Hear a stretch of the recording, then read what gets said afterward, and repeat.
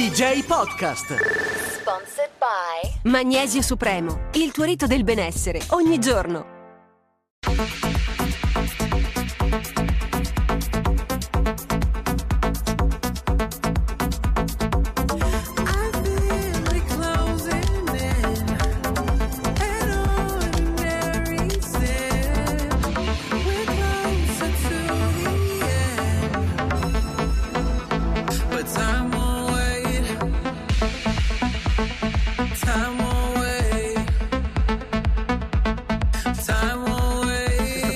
Minimal, dove l'hai presa?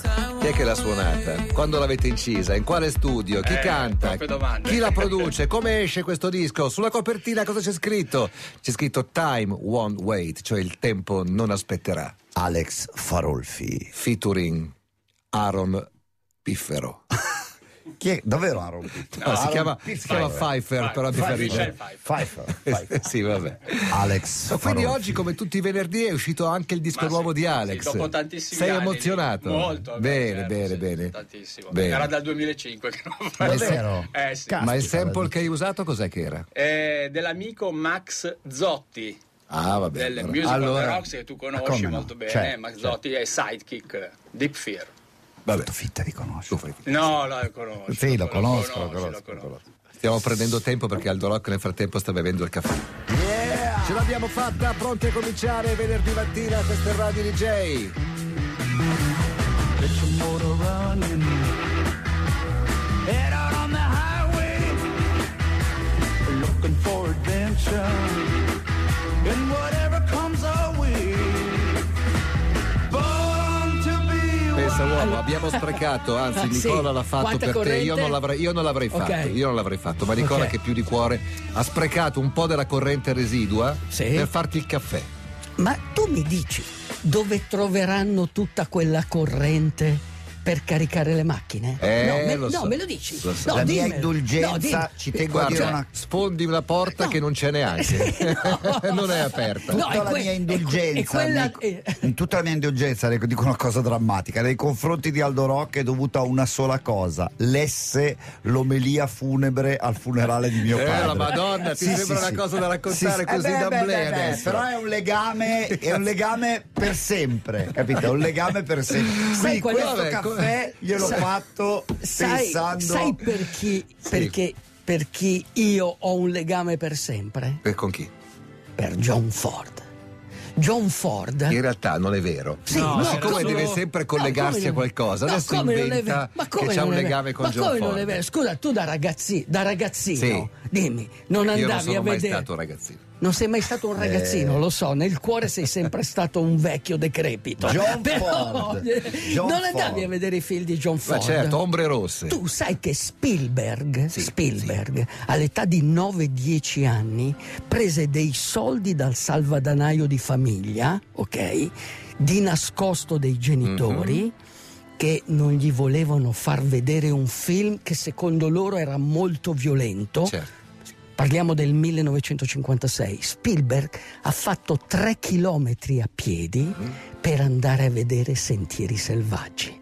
E lui è profondamente legato non solo a Kubrick, ma anche a John Ford. Certo. Perché comunque John Ford è qualcosa che è dentro il mio DNA da ragazzino, capisci? Cioè tu parli il milanese, io parlo il linguaggio di John Ford. E quando penso a John Ford Tu parli il giargianese. sì. E quando Però è penso vero che Aldo parla come un film western. Sì, esatto. e quando penso al film western, a cosa penso secondo te? Alla Guarda, Monument Valley. sai come si chiama quella roccia lì, quel monolite Sì. rossastro? Che tutti alla radio stanno vedendo, sì. Ok, allora lo descrivo. Immaginate un guanto, ok? Ma non un guanto con le dita, una manopola, mitten. Un mitten con il pollice fuori, ok? C'è il mitten di sinistra, Quello. ok? Dove si vede il pollice fuori. Separato, E sì. il mitten di destra, ok? Sono i due monoliti ed è l'inquadratura di John Ford. Lì si chiama quel punto lì, quel luogo geografico, si chiama John Ford Point. Cioè quello in Navajo, che è per i Navajo è il loro territorio sacro, ma lo chiamano il John Ford Country. Cioè, capisci? Cioè, tu quando vedi quello, tu pensi alla corrente, tu pensi ai McDonald's. No, tu pensi a un coltello e qualcosa per sopravvivere. Allora, capito? cinematograficamente quel posto è anche più famoso, diciamo, in tempi moderni per Forrest Gump. Sì. È il punto dove Forrest Gump si ferma e dice sono un po' stanchino. Bravissimo. Ed è anche la parete su cui si sta arrampicando Tom Cruise in Mission Impossible. Bravissimo. Lui è appeso alla parete, è una di quelle pareti verticali grandi, e gli suona il telefono, gli dicono c'è una missione per te. Cazzo. In Navajo però lo dice. Sai, c'è anche un'altra scena, però non è mai stata ripresa in nessun film. Aldo Rock che pedala da Cayenta a Mexican Hat. Quella lì è la Highway 163. Deserto intorno, il vento che soffia, senti solo il fischio dei falchi. Tutto intorno a te arde. Ardent. Sai perché Ardent? Sì, perché Ardent è il nome di uno studio di Memphis nel quale una band inglese che si chiama Primal Scream è andata a incidere un bellissimo disco, all'interno del quale c'è la cover di questa canzone che si intitola Big Jet Plane. Va bene? Vai! Fatti Sei un conto. vero DJ. Da grande. Per adesso aggiusto caffettiere. Fell from grace, I lost my faith. Heart feels like a stone. I'm paying the price of drunken life, wasting in the twilight zone. Broke the spell, I hate myself. Light of love don't shine. A woman's touch can cost too much. I lost my pearlness, swine. Fly me home through the thunder and rain. Fly me home to the healing hand. Fly me home to the promised land. Andrea da Pisa, giustamente con il cinismo tipico dei toscani, dice: le conoscenze di Aldo Rock sono ormai diventate come i fidanzati di Malgioglio, immaginari. Inventati. Anzi, forse quelli sono più concreti. Esatto. Come? No, è verissimo. No, c'è Cioè, sempre molto di autobiografico, chiaramente un po' rivisitato. Ma no, ho fatto 4 volte la Race Across America, 2 volte sono passato Per da la Monument Valley? sì, 2 volte. Io una volta sola sono passato quest'estate 2 e mi volte. ricordo una cosa che hai detto tu prima: c'era un vento pazzesco. Sì, c'è vento. Infatti le io- strade sono sempre coperte di quella sabbia rossa finissima. Esatto, quella incrosta proprio i monoliti. No, cos'è che insegna John Ford e io l'ho applicato benissimo nella Race Across America. Cosa ho applicato benissimo? Che la sconfitta è una cosa naturale per l'uomo, capisci? Cioè lui lo spiega e lo racconta tra le righe nei suoi film. Come dice un'altra cosa verissima, dice che a fare la cosa giusta Sono capaci tutti. si rischia sempre di essere uccisi. Nei suoi film i personaggi cercano di fare la cosa giusta. Probabilmente perché è quella più prevedibile anche. No, perché comunque in questo mondo spietato, se tu vuoi fare, ma anche oggi sei non apprezzato. non è che cambia, prova a fare una cosa giusta, controcorrente oggi. Rischi di essere ucciso. Vai in bicicletta a Milano? Rischi di essere ucciso. Cioè, Specialmente se vai contro come mano. Aldo Rock. Specialmente se vai contro mano. Certo. Aldo Rock perché è un cowboy, vuole avere il nemico di fronte e molto spesso arrivo. Sai cosa dovresti fare con la bicicletta? Metterci una specie di fodero e infilarci il Winchester dietro. No, sai cosa dovrei mettere nel mio cavallo d'acciaio? Vai. Il diario di un uomo. Bravo. In una sacca dietro.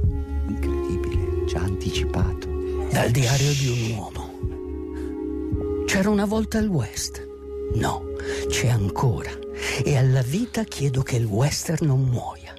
La Monument Valley ne è il simbolo inequivocabile.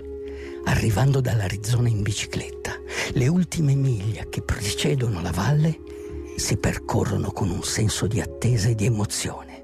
Da lontano sembra una narrazione epica, è l'eterno racconto del West.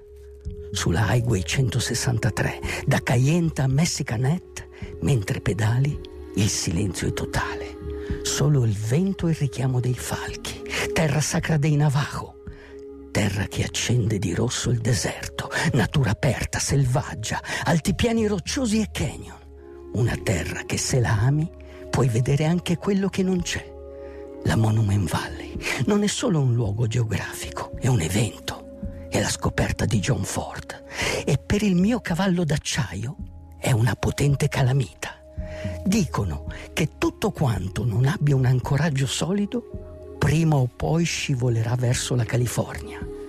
Ma quei monoliti rossastri, cotti dal sole e incrostati di polvere, rimarranno lì fino alla fine del mondo. La leggenda è dura a morire, come la pellaccia dei pistoleri.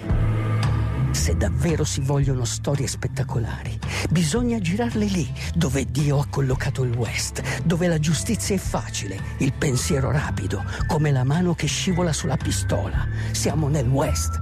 Dove vai? Sono guai. When they look at you, they see a lover. Tongue of fire, dark velvet hands, existing for their pleasure, waiting their command.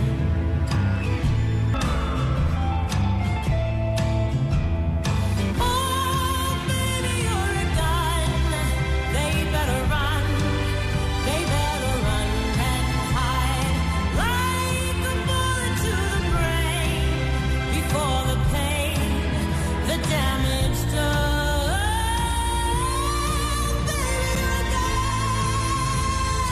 Bella questa canzone, la voce è quella di Tammy Nelson, che non conoscevo, grazie per avercela portata. Parente di Orazio? No, non parete, però amica di Willie Nelson. Ah, ok, della famiglia. Lei è scritta, si scrive Nelson. Ah, non è, Nelson, okay. ed è neozelandese. Messaggi.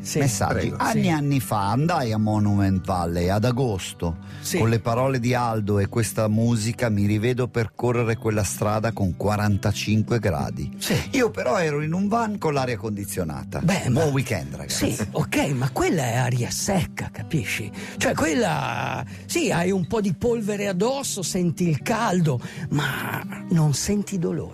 Tu sai che non senti dolore. Perché non c'è umidità. Non c'è umidità. Nessun dolore. Cioè, nessun dolore. Non sento niente. Non sento niente. Io pedalavo e non sentivo dolore. Messicanet lo chiamano così perché sembra un sombrero. Sembra un sombrero. E da lì esci e vai. Senti, devi mandare un saluto e un augurio a tutti gli ascoltatori appassionati di ciclismo che o domani guarderanno la televisione o domenica soprattutto pedaleranno per le strade bellissime della Toscana, perché domani c'è ci sono le strade bianche, che è una gara che tecnicamente non appartiene alla categoria delle gare monumento, ma di fatto lo è diventato. Allora, bellissimo weekend. Allora riprendo la frase di John Ford che dice probabilmente la sconfitta, quindi vabbè, non è che vi auguro la sconfitta. Se un amatore va a fare le strade bianche non è che la fa per vincere. Esatto. Quindi la sconfitta è una condizione naturale, però la cosa che diceva John Ford è che l'onore